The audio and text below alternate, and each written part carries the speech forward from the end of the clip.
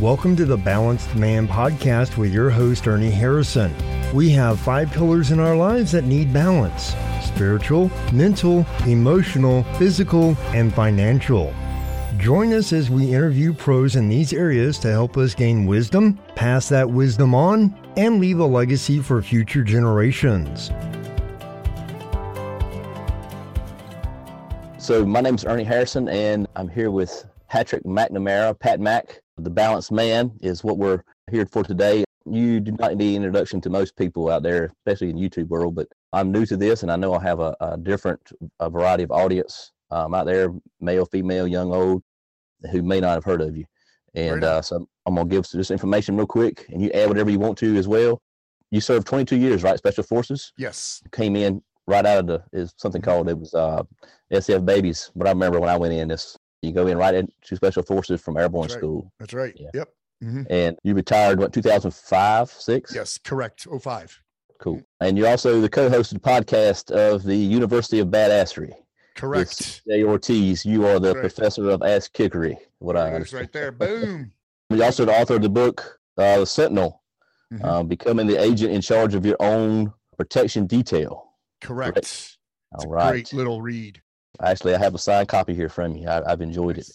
And owner and operator of T.A.P.S, Inc., which stands for Tactics, Marksmanship, Adventure, Concepts, and Security. Boom. Hey, Mac, thank you so much for your time. I know you're a busy man. You've done this a lot, but I'm very humbled by this. I'm new at this, and I appreciate you taking the time to talk with me. Absolutely. I appreciate being here, man. I when it comes to these things too, I think it's important to find the time. And regardless of the size of the audience a guy has, if you could touch and assist or drive even one person, it's great fulfillment. Yeah. You know, making people better people.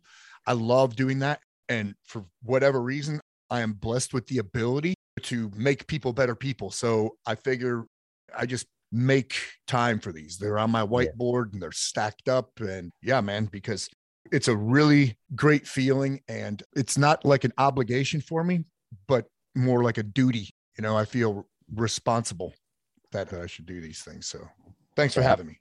Yes, sir. Thank you. I feel the same way. You know, if it is one person we can make a difference in their life, that one person might make a difference in 100 lives or 1,000 lives. We have no idea where that impact is going to be. But yeah, it doesn't require a lot of work to spread positivity.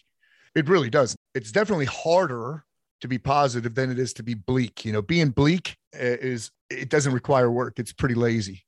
To be upbeat and to spread positivity requires a little more work, but after a while, it just becomes, a way of life. I've always heard it saying that if you just go with the flow, you're just like a river. You just go wherever the river's going to take you. But if you really want to advance, you're going to have to turn back and swim against the current. Bingo. And, I just want to tell you a little bit about how I come to know you. I was at a point in my life where I served in the Army in 82nd, back from 2002, 2005, one tour in Iraq, and came out and ended up going to Bible college. Thought I wanted to be a preacher, kind of like CJ. And anyway, ended up joining the fire department and did as a paramedic and firefighter for about 8 years. And got to be a little too much for me as far as no sleep. And I went to just straight paramedic, got a little more time off to spend with my family and that kind of thing. But anyway, I was at a point where I had been married for a couple of years, had 2 kids, and I have a 5-year-old and 3-year-old. And I just kind of come complacent. I was happy. I was content, of course, but I kind of let my physical fitness go. When I left the fire department where you do 1,000 things to just do an EMS, and it was just me and another person in one building waiting for a call. It's having a gun to your head, waiting for somebody to pull the trigger. You just never know. It was just not as busy as the fire service. So I was trying to find my niche, and I found you guys on your podcast. And man, you guys, like you say, that spark was still there in me, and you guys just fanned that spark. And I've followed you for the last year, joined your squad, met some great people, man. You have wonderful people a part of that. Right. And got to meet you at CJ, last year, man. And you guys are just absolutely top-notch folks, very genuine, authentic. I think those people are looking for. You guys sell yourself. You're just being yourself, and people are drawn to that because you're real. Yeah, man. In a world of so much phony, in a world of so much phony, just thrown at you from every which way. in a world where we're consumed with fake and phony, I think people they crave genuine and authenticity. And so it's easy for like me and CJ to team up and go completely off. There's no script. We're not scripting anything. And we have real good yin and yang, where we feed one another. Yeah. And we have completely different delivery methods, but it works very well. So nothing scripted or rehearsed. We just start chewing the fat, talking, and it works well, man. And people freaking crave that, which is great. Great. So I love it. Keep doing it. Yeah, please do. This is a spark that you started in me in this podcast. I thought of it 10 years ago. It wasn't necessarily a podcast, but I have a friend who's a former Delta operator. Yep. And it's funny because I went to school for Bible college, and he was, getting out of Delta, and we were talking about this idea of the balanced man, but it was more of people coming together and doing like a long 4-day event where you're focusing on different things each day. So when I say the balanced man, I'm 5 key areas we focus on: physical fitness, emotional well-being, financial stability, and your spiritual life. And what I have found in life is if I can find balance in those 5 areas, not extremes in any of them, but just balance, that my life runs so much smoother. Right on. And I know a lot of people out there who are struggling to find that balance. They maybe not even know where they're missing it. Right. And you guys have helped me so much in that aspect, and to get the courage to start this up. And like I say, I'm honored for you to be on here and talk about your life and hopefully make an impact in someone else's. I'm doing this for the first responders like myself and for the veterans. I think a lot of us out there are having that middle-aged mindset to a certain extent. Like, what else can I do in life? Am I stuck in this? Is there more I can do? And your testimony to that, you reinvented yourself. Yep. And I like for you to, if you don't mind telling me a little bit about your early life, and then the story about your brother and wrestling and that kind of thing, and then what you did and how you got to where you are today. Yeah, sure. So I was a quirky kid, not outstanding in any way, but I was interested in a lot of stuff at a very young age, and I wanted to learn, especially when it came to like Mother Nature stuff. I was real nerdy in that, which also made me kind of a soft target too. You know what I mean? Yeah. Because I wasn't the tough kid. And a lot of people took advantage of that, but not all of them. I had friends in the neighborhood. A lot of them took advantage of it. My older brother especially took great advantage of it, and he constantly tormented me. And my parents knew, but I didn't really complain to him. I didn't express to them the level at which he was tormenting me. I mean, I had a constant fear of him. He went to prison for the first time he went to prison, I was 14, 15-ish. And I had some mentors in the neighborhood. They said, bro, you got to turn on a light switch. You have a year and a half. That's how long Kevin, your brother, is going to be in prison. You have a year and a half to get ready for his return. Because they all knew. They'd seen it. They've seen him beat me up. They've seen him torture me. And everybody knew that he was a big bully. So yeah, I started wrestling and I sucked, man. I sucked at it bad. But once I had the first win, because a lot of us need a victory. You know what I mean? Yeah. I had a talk with a guy last night. It was a long, long talk. And one of the things I mentioned, because he had a really bad past 18 years were horrible. Yeah. And one of the things I talked to him about was he needed small victories, small ones. Nothing grandiose, just small victories. Just start stacking up small victories. Well, that's what I started doing, because I'd never knew what victory felt like. And it came in the form of wrestling. And then I started like lifting weights more and running on my own. I started really knuckling down on schoolwork and studying.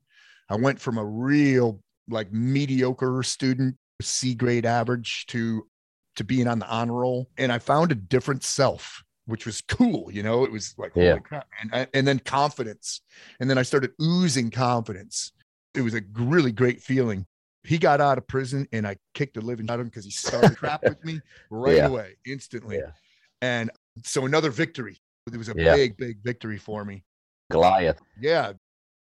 I think it was the victories in wrestling and the challenge of being, self-governed, because if you wanted to be good in that sport, you couldn't just do what the team was doing. You couldn't just go with the flow. Like you said, on that river, you had to start swimming up current, which is a great analogy. So I started swimming up current and training on my own, because I wanted to be great at that. And it turned, in my senior year, I couldn't be beaten. But that kind of transformed my way of thinking too. What's the next thing? People, you start thinking, what am I going to do after high school? So like a lot of us, who are like self-driven that way and we crave that discipline, we join the military. We become ground pounders. We become infantrymen. We become special ops guys, that kind of thing. So yeah, and the rest was history. And then even in the military, you finish one thing and you think to yourself, well, what's the next thing? You finish that, what's the next thing? You finish that, what's the next thing? Because you develop this mindset where you want to level up, where you can't accept mediocrity. You want to just keep leveling up. I could keep going on and on. I'm just going to talk some more because you said a couple things, like we talked balance. So before this podcast, I looked up balance, like the definition, and it's, when you break it down, you think, number one, even distribution, steadiness, and then remain upright, and then try to prevent yourself from falling. Balance. But in life, we do fall, right? Now, the other thing you said is how busy you were as a fireman. There's always going on. And then you're sitting in a vehicle waiting for a call. Exactly. Guys like you, and I told this to the guy last night, he had issues. He wanted to talk to me. And man, it was a really good 2-pint talk. and I think I really helped him out because he had a real rough go the past 18 years. It was an amalgamation of horrible events, one after the other, from personal to professional, all this. But I talked to him about, because he's not doing anything right now. So like you in that vehicle, I said, bro, you need to get busy. You need to get busy, right? But balance, how much busy? We got to be careful. We can't bite off more than we can chew. Even distribution. So for me, the balance thing, I think about that. I was one of those dudes who would bite off more than I can chew. So now you got your task list is just, it's daunting. And you look at your task list and you go, holy crap, I got all this to do. And then it rolls over to the next day, into the next day, into the next day. And you realize at some point, because this is what I wrote down, at some point you need to prioritize, right? When it comes to balance. So don't bite off more than you could chew. You need to prioritize. Then you need to visualize, to actualize, and you can't procrastinate. Yeah. Because that procrastination will just wreck you.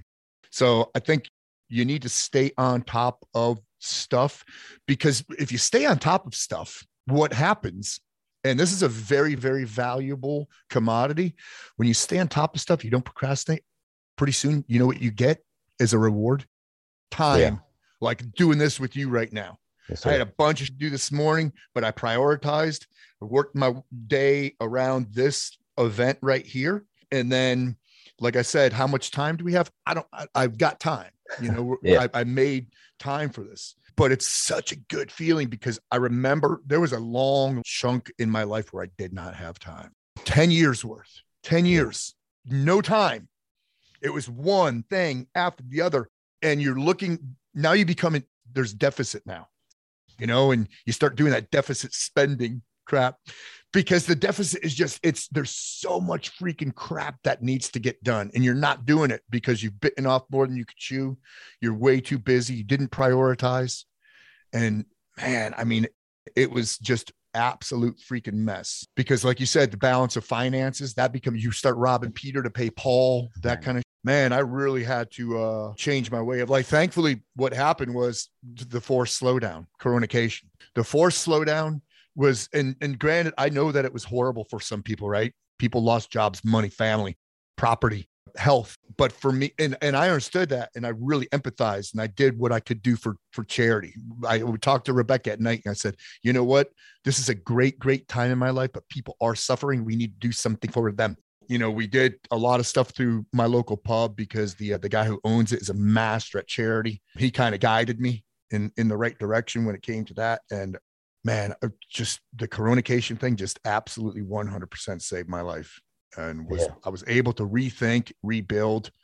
And because I was sound and stable for those 10 years, self-made dude, bro, self-made dude, but I was way too busy. So anyway, I guess my point there was, if you do those things, don't bite off more than you could chew, prioritize, visualize to actualize, don't procrastinate, you get rewarded with time.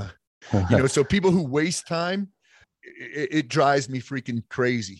I know people who waste time. Yeah. Dude, it's so freaking valuable. When you never have it, and then all of a sudden you do have it, you're going to want to maximize that. I mean, Sure. I want to learn new things. I'm like, oh my God, I have like this weekend, I almost have a blank slate.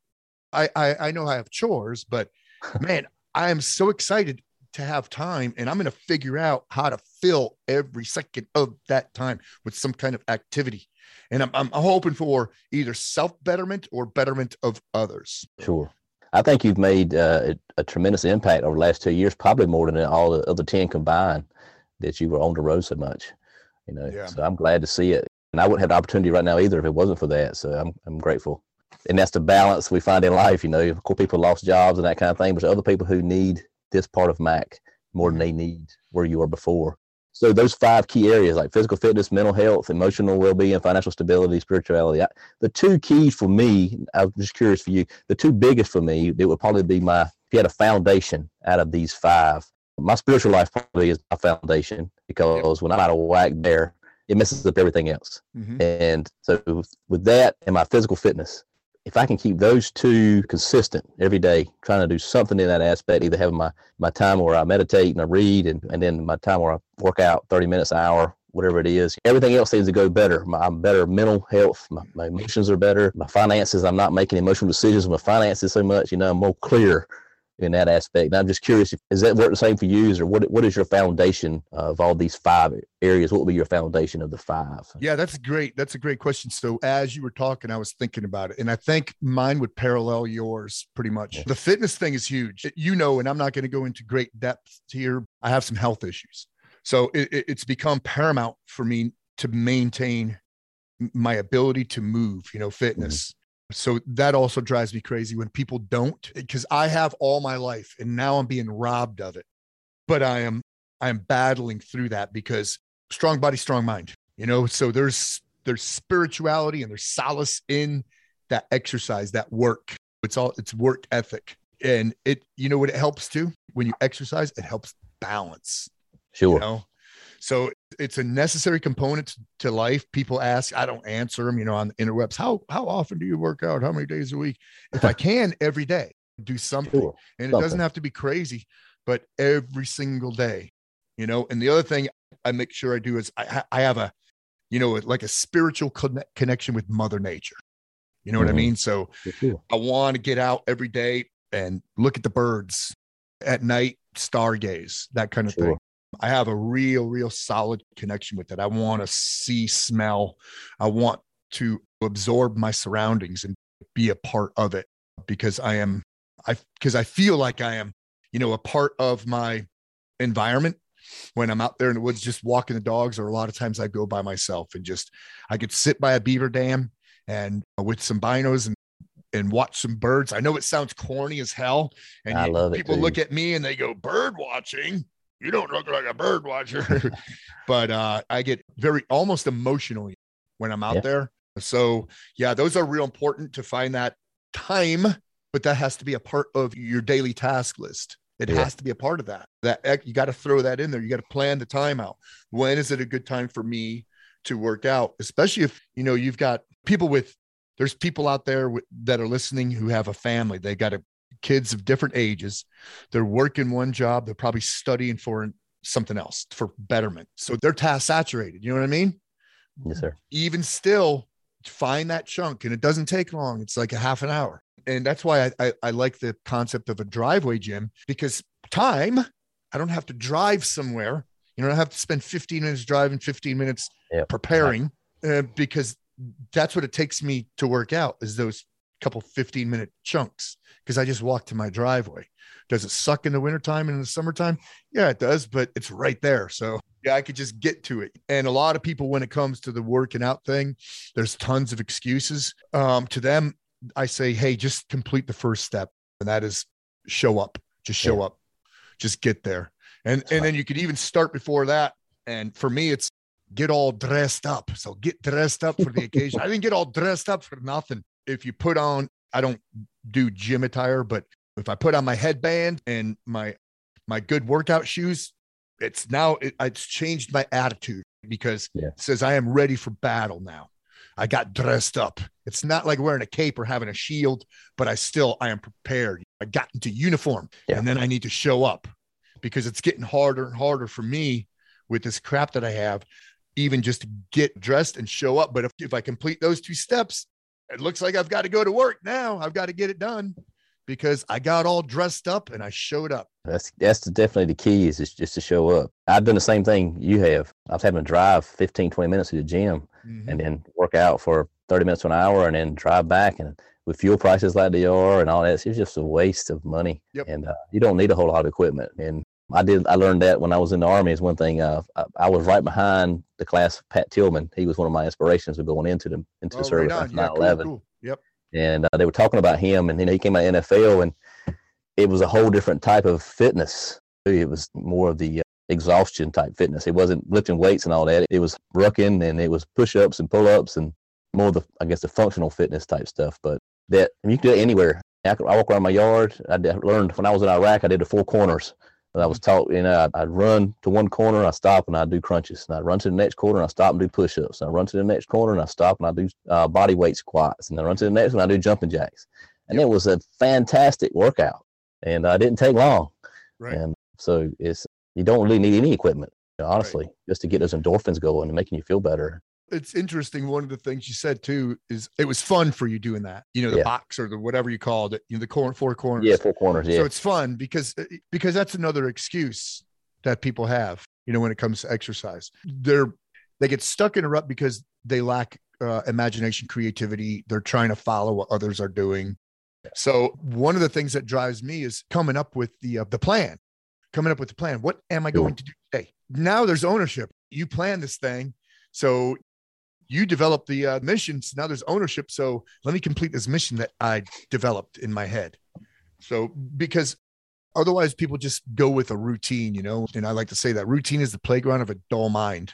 If you think about it and plan it, it encourages the thought process, right? So it encourages that being creative. I think being creative, is something that we people get too lazy. We get lazy with being creative and imagining just because we're inundated with technology and all this crap. So it's doing the thinking for us. CJ helped me out as well. You got me motivated to work out my back. When I turned 40, I'm 43 now. When I turned 40, something happened and my back it was muscular. I thought it was skeletal. I have some degenerative disc issues as well, but it ended up being more muscular. I found a physical therapist who helped me do some stretches and all that. But anyway, listening to you guys, I just got motivated. And I couldn't really run because it hurt worse when I would run. So I got a rower.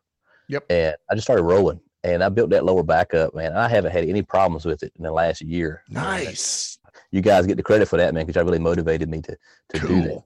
Bro, that's a big victory. Yeah. Because that chronic pain sucks. And most people would just make excuses. Most people. Yeah. But I'm hoping that somebody out there listening with lower back pain, and they're going to say, you know what? Let me get it looked at, number one, by a professional. So that way you could say, no, bro, it's muscular. It's not this. You can fix this.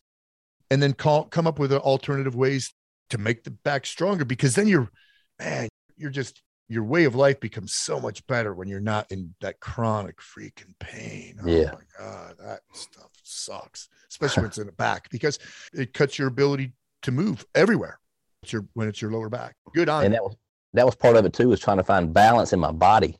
I was going to a chiropractor, and then I go to a massage therapist, and anyway, what was happening is my muscles are so tight that the chiropractor, he would realign me, but my muscles would pull them right back out of line, and then I would end up compressing a disc or something. And I had to find that balance with stretching and exercise, and not so much more calisthenics and not so much weightlifting. I still use weights, but I don't lift to be Arnold anymore. I used to want to be big and bulky, and now I just want to be here for my kids. When I retire, they might graduate from high school, but I want to be able to play with them, jump on a trampoline when they start playing sports. I want to be active with them. I don't want to just sit around and be like, oh, I'm old, my back hurts, I can't do anything with you. That's not what, is going to make them thrive. It's a great motivator. Yes. Having kids, or one of the things that given me real fulfillment several times, like when I do range courses, there's been several of these cases where I'm working with guys and we're doing some movement drills, and I could tell that this guy's in his 30s. I know he's got a family, he's got kids, and I could see that he's overweight, 50, 60 pounds overweight. But I noticed that his footwork is good. So I'll pull him off to the side and I said, bro, you got great footwork. What was your sport? So this is how I do this thing. I said, what was your sport? He said, oh, I used to play tennis or baseball or whatever it was. I said, that's freaking awesome. I said, bro, imagine that footwork 30 pounds lighter. I know you have kids, you want to be around, you want to play with them until they're out of the house. They're 7 right now, but you still want to goof around with them with your son when he's 15 and he wants to wrestle you. Yeah. You don't want to get your kicked by your 15-year-old son, Yeah. So I'm getting it kicked now from a 3-year-old, man. They're born just WWE, man. I'm telling you, he is a Superfly Jimmy Snuka on me every morning, brother. But Nice. I love it. I love it. The fulfillment part of that is like a year later, guy will come to the course and I say, you came to a course before, right? You look familiar. And he'll say, yeah, but that was 60 pounds ago. And I'm like, Yeah, that's awesome, man. yeah, it's so freaking good. Yeah. Because that little, it's not guilting them, but sometimes people have to be reminded. Sure. You know what I mean? It's like you tell them about the footwork thing and then, hey, you want to be around for your kids, Yeah. and they go, oh my God, dude, you are freaking right. Because you hit a certain age where you hit a point of no return, and it's not too late, for a guy who's, let's say 40, it's definitely not too late. You hit that 50 mark and starts changing. Now you got to be more careful. You have to do all the boring stuff. Do your freaking 4 plates aside deadlift anymore. That's shit. You don't need that. You don't need that ego check. You could just check the ego. Yeah, everything changes. So, well, CJ also had an impact as well. I started listening to him and about intermittent fasting. I had heard about it, but I hadn't really tried it. And so I started doing the 16-8, where I eat during 8 hours. I think it was from I'll start at 8 in the morning and I'll stop at 4 in the afternoon, and then 16 hours of fasting. And I didn't really change anything I ate. I mean, I never really ate bad, but the weight started coming off. I mean, I think I went from 225 to 210, lost 15 pounds, and probably lost 10% body fat. I went from like 30% to 20%. And just working out, like you say, and showing up, whether I don't feel like it, if I can just get those endorphins started, the first 5 to 10 minutes suck, but then I start feeling better, and I may finish out with 30, or I may even do a whole workout, and an hour, 15, 20 minutes later, I'm like, man, I'm glad I did this. Yep. Good on you. Yeah. It's so true though, too, that you have to break that threshold. You have to get the endorphins going. You have to, you've got to get the gears in motion until you realize, oh, here I am. Now I'm on fire. And for some people, it takes a lot longer. For me, it takes a long time right now. Yeah. But once I'm there, now it's time to work. I think too many people, but they don't challenge themselves like that. Break that, either the pain threshold or the mundane threshold, where they're just going to walk around and move a couple things around, and they're just doing their mundane crap for 45 minutes instead of pushing that body until that first drop of sweat appears. And it's, yes, first drop of sweat. Now I can get it. Yep. And it's just consistency of it. If you can just try to do it 4 or 5 times a week, and I do it every day, but at least the majority of the week. It for anybody out there who doesn't exercise, or they don't have a good system in place, what I tell them is all that stuff, get dressed up, show up, and start the process. Now, you got to give it this long, though, 3 months, because 2 things happen in 3 months. One, results that are going to stick. And also in 3 months now becomes a way of life, becomes habitual. 3 months. See, too many people, they'll stop at a couple weeks. They're like, well, I'm not losing any weight. Don't look at this. Yeah, that's not how you see results on a scale. You see it by belt loops, and by, shirt sizes, and how you don't get winded going up 3 flights of stairs anymore, or as winded. So that's how you see results. So in those 3 months, that's when you're going to see it. But you got to give it that 3 months, man. There's a lot of people. I had a interview with Doc Collins last week. Doc down in Florida. Yep. Great interview, great conversation. And we were talking about just mental health, right? And a lot of people out there who are suffering, especially with the coronation stuff going on, without having everybody that have a pub like you do and place to go. I live out here in the country in Boondocks. There's not many places and even family, you're afraid. People are afraid to see you. They're afraid to get sick.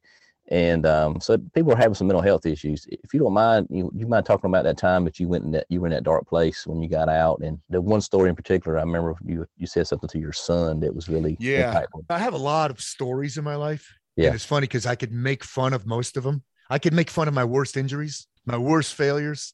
And it's fun to make fun of. This is one part of my life that I can't make fun of, a funny anecdote, because it was bleak. And I didn't even know how bleak it was for the longest time. But after I retired, I found disconnect. And I think the longer I was, right about the 5-year mark, that's when I felt disconnected the most, right at the 5-year mark. So post retirement, 5 years in, I started feeling a big time disconnect and just loss of identity, loss of self. And at the same time, I was in a horrible relationship, but I was sticking with it because I had 2 little kids. The relationship just got worse and worse. And it was primarily because of my spouse's drug addiction, but it was prescription meds, but she was abusing them and drinking a lot of them. And you're not supposed to mix these meds, or you're not supposed to mix alcohol with these meds. And she just went overboard, and her clarity just went down the toilet, where there were good days and bads. Then there were only moments of clarity where I could talk or discuss things with her. And then pretty soon it just became darkness with her. But that had such an adverse effect on me because it was a nonstop barrage of as soon as I woke up in the morning, nonstop barrage of insults and accusations. Mm-hmm. And I lived in the bonus room above my garage for almost 5 years because I didn't want to leave the home because little kids. The other thing that I started doing just to squelch, or quell the darkness was I was drinking a lot. Not to the point where I was staggering around. It was a prolonged type of thing where I would start at 10 or 11 in the morning, but it would go all day long. And by 8 o'clock at night, wasted. And I wasn't working out the way I should have. It was just sporadic because she didn't like that even. It was really, really, really bad. The cops were at my house all the time, and I was going straight down to rock bottom. It started escalating more and more and more. And my kids would hang out with me in the bonus room because they didn't want to have a part of that either. Yeah. It was affecting them. Pops is fun, and he's upstairs watching The Simpsons. Let's go up there. But my son James would hang out with me the most. And one night I was deep, dark depression at that point, and I realized it. And I was at the point where I was accepting it. I wasn't looking for help. I wasn't looking for an answer. I wasn't looking for a solution. This is my life now. This is who I am. Yeah. Yep. I am. Yep. This is who I am. And I was accepting it. I almost capitulated to it. And I had a chat. My son was sitting on the couch with me, and it's almost cabin-like. My bonus room above the garage. It's almost cabin-like. Little orange light, little teeny TV. And there's a little window. Yeah. And on the window sill, a screech owl landed on the windowsill, and it's illuminated by this little yellow light. And my kid's looking this way, the window's over here. And I said, James, real slowly, look at the window. And he turns his head because it's right there. It's only 6-7 feet away. And we're both looking at the screech owl, and it's checking us out. And I am blown away because the window's open too. He could have jumped in. You know what I mean? So there's no barrier there, right on the windowsill. And James goes, whoa. And I'm looking at his expression. I changed from the owl because owl flew away, and I'm looking at him. And I'm like, dude, man, I freaking dig this out of this kid. And I told him right there, I said, you know what, James? Nah, I don't just love you. I am in love with you. And he got that, man. He understood it. Yeah. And his eyes just all welled up, and I put him to bed, and I realized, just like when I talk to guys on the range, you got to be around for those kids. I realized that, dude, I have to be around for them. They're counting on me to be the upbeat one, to be the positive one, to be the fitness, the physical one. They're counting on me for so freaking much. They're not going to get any of this from their mom. I did what I tell everybody. I made that plan, right? And I said, all right, tomorrow morning I'm going for a run. So I didn't plan it. I said action. So sometimes action without a plan is better than a plan with no action. Yeah. So action. I put my running stuff out, put my iPod out. I got up early, and then what? Got dressed up. I got dressed up, and then I showed up, walked downstairs into my driveway, and I smelled the trees, the morning air for the first time in a long time. I really just smelled it. And I took it all in, and man, I had the biggest freaking epiphany. And that's when I realized, dude, I am not, there's me rock bottom and the dirt starting to be tossed onto me. Yeah. And I see my hand coming up out of that dirt.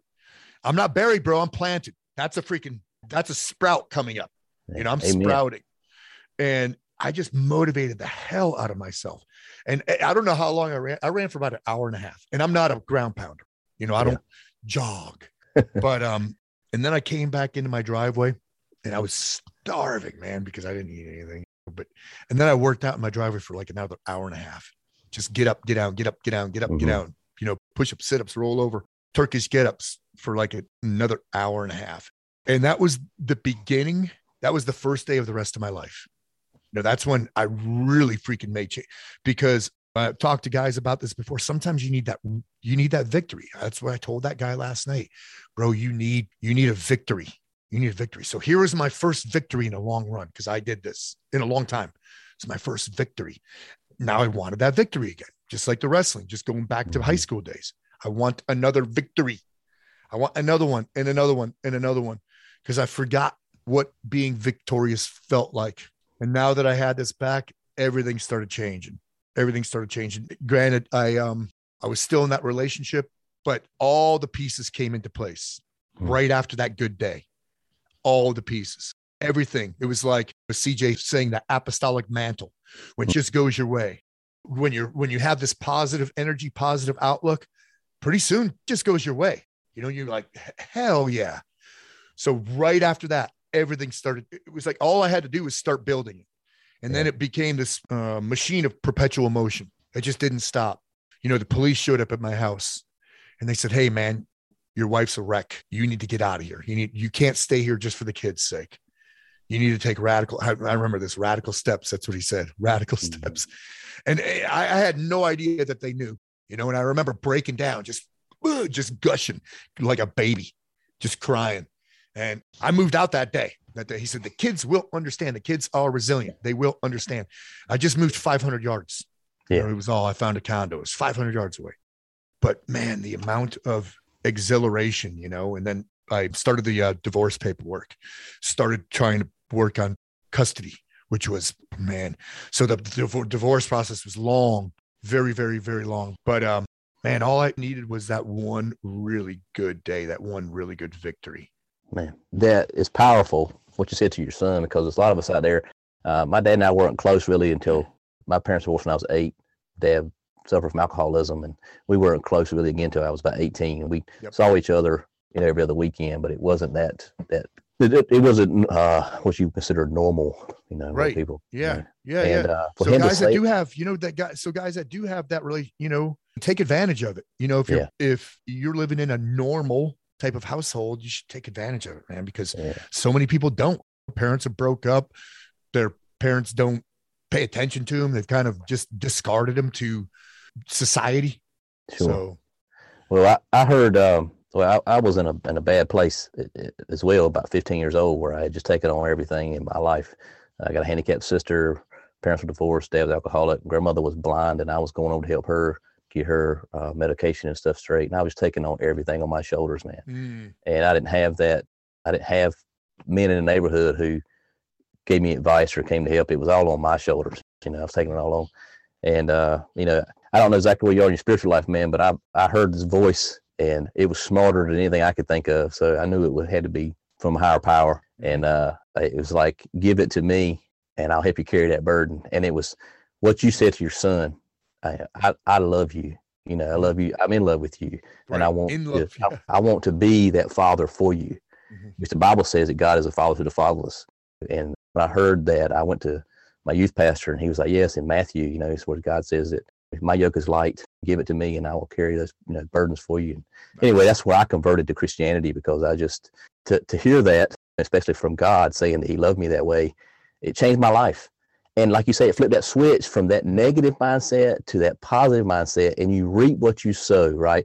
If you think positive, you see that hope, just things start compounding, and doors start opening, and people come into your life, and just the grass is greener, the sky is bluer, the air is fresher, you notice things more.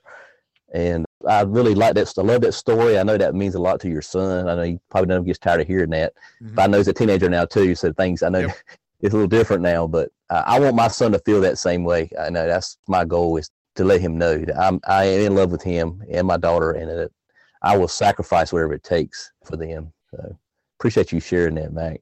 Yeah, man. I appreciate sharing it.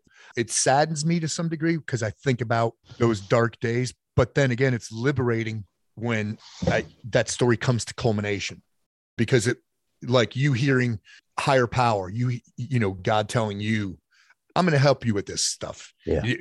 To me, that was my control alt delete moment. You know, it was my reboot. And some people just need that reboot, whether it comes from somewhere else or it comes from within. And it's great to have a reboot, but I think people can create it, you know, because I created it, but who knows? Maybe something was pushing me in that direction too. You know what I mean?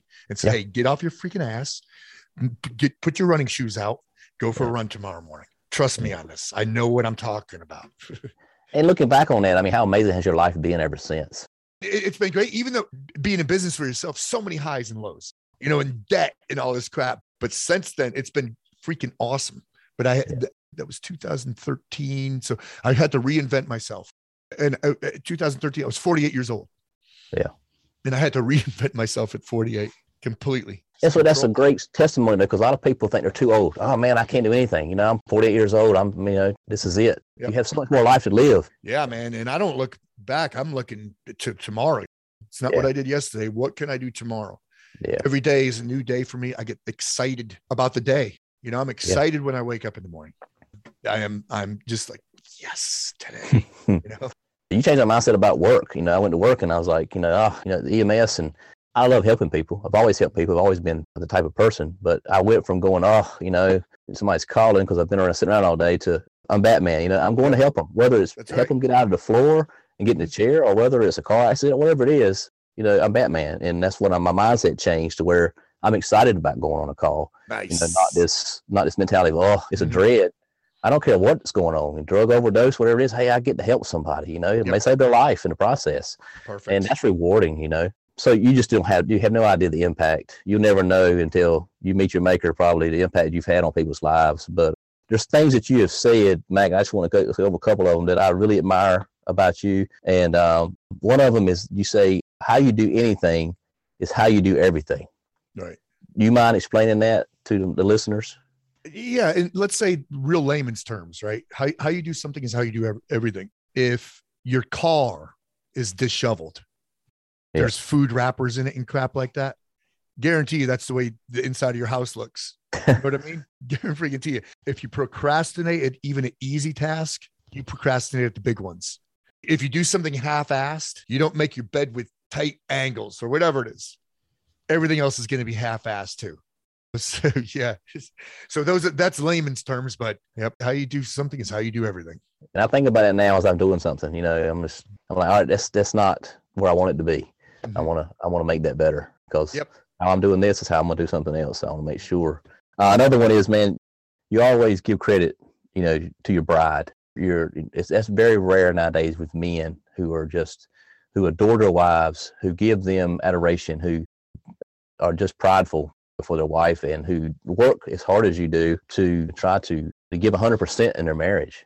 Mm-hmm. And I think that's much needed out there, even in the church. We're struggling there. And what drives you in that? I know she loves you in as well, but I think that's, the Bible talks about husbands love your wives, women respect your husbands. My wife and I have talked about, when I love her as I'm supposed to, as I'm called to do, she has no problem respecting me. It's easy for her. But there's so many men out there who don't love their wives like they should, and they don't get the respect in return. Yeah, it's because it's reciprocal, right? It is. So now let me make a point. I'm very, very fortunate in that I found my person, bro. I could really get emotional when I think about how fortunate I am to have found my best friend who, you know, I could snuggle up with. And we together make, I call it making us as better us. We make the best versions of ourselves. She makes me the best version of myself. I make her the best version of herself. A couple of pieces of advice I give dudes is random acts of kindness. Like, you don't have to wait for freaking Valentine's Day to get your bride flowers, bro. Or take her out, you know, on a surprise date. You don't have to wait for that. just random acts of kindness. Another thing that I see couples doing too often is I love you is obligatory. So it means nothing. Yeah, I love you too. Yeah, I love you too. I say I love you to Rebecca probably 3 times a week, but I look her in the eye, and I really mean it. And it's like yesterday it was in the laundry room. I see, we're both folding clothes together and I'm looking at her and I'm going, damn, man. And she's like, what? I said, I am just madly in love with you, or I'll remind her too. I said, I'm so fortunate that you are my person, or just random texts. Not all the time either, just random. I'll probably send her like when she's working during the week, maybe 3 texts during the week. So, she's not expecting, they're not obligatory because obligatory becomes fake. You know what I mean? It becomes a little phony. So it's got to be random and it can't be the obligatory I love you thing. It's watered down. It doesn't mean anything. But yeah, I'm very, very fortunate. And here's the other thing. Now, I learned a lot about a relationship having been in a bad relationship. The biggest one is don't put your foot in your mouth. Does it need to be said? Because there's so many times I could say, right? Yeah. Let's say, for instance, because she's I call her like Mary Poppins, practically perfect in every way, Mary Poppins. Mm-hmm. But every once in a while, let's say she used a tool and didn't put the tool back because I'm kind of anal about that. I'm just going to put it back. I'm not going to say, because it can come out snarky. Hey, do you know where that goes? Or you're going to put that tool back? Hey, that tool ain't going to put itself back. There's no real good way to say that without the possibility of it becoming snarky. And I'd never want to go there again. I mean, we've been together almost 9 years now. We haven't had a single cross word, not a single one. And I always warn her, I said, Rebecca, at some point we're going to have a fight and it's going to be my fault. I'm going to be the dude who freaking puts his foot in his mouth or says something stupid. You know what I mean? Yeah. But I don't want to because I've had that in my life and I don't like it at all.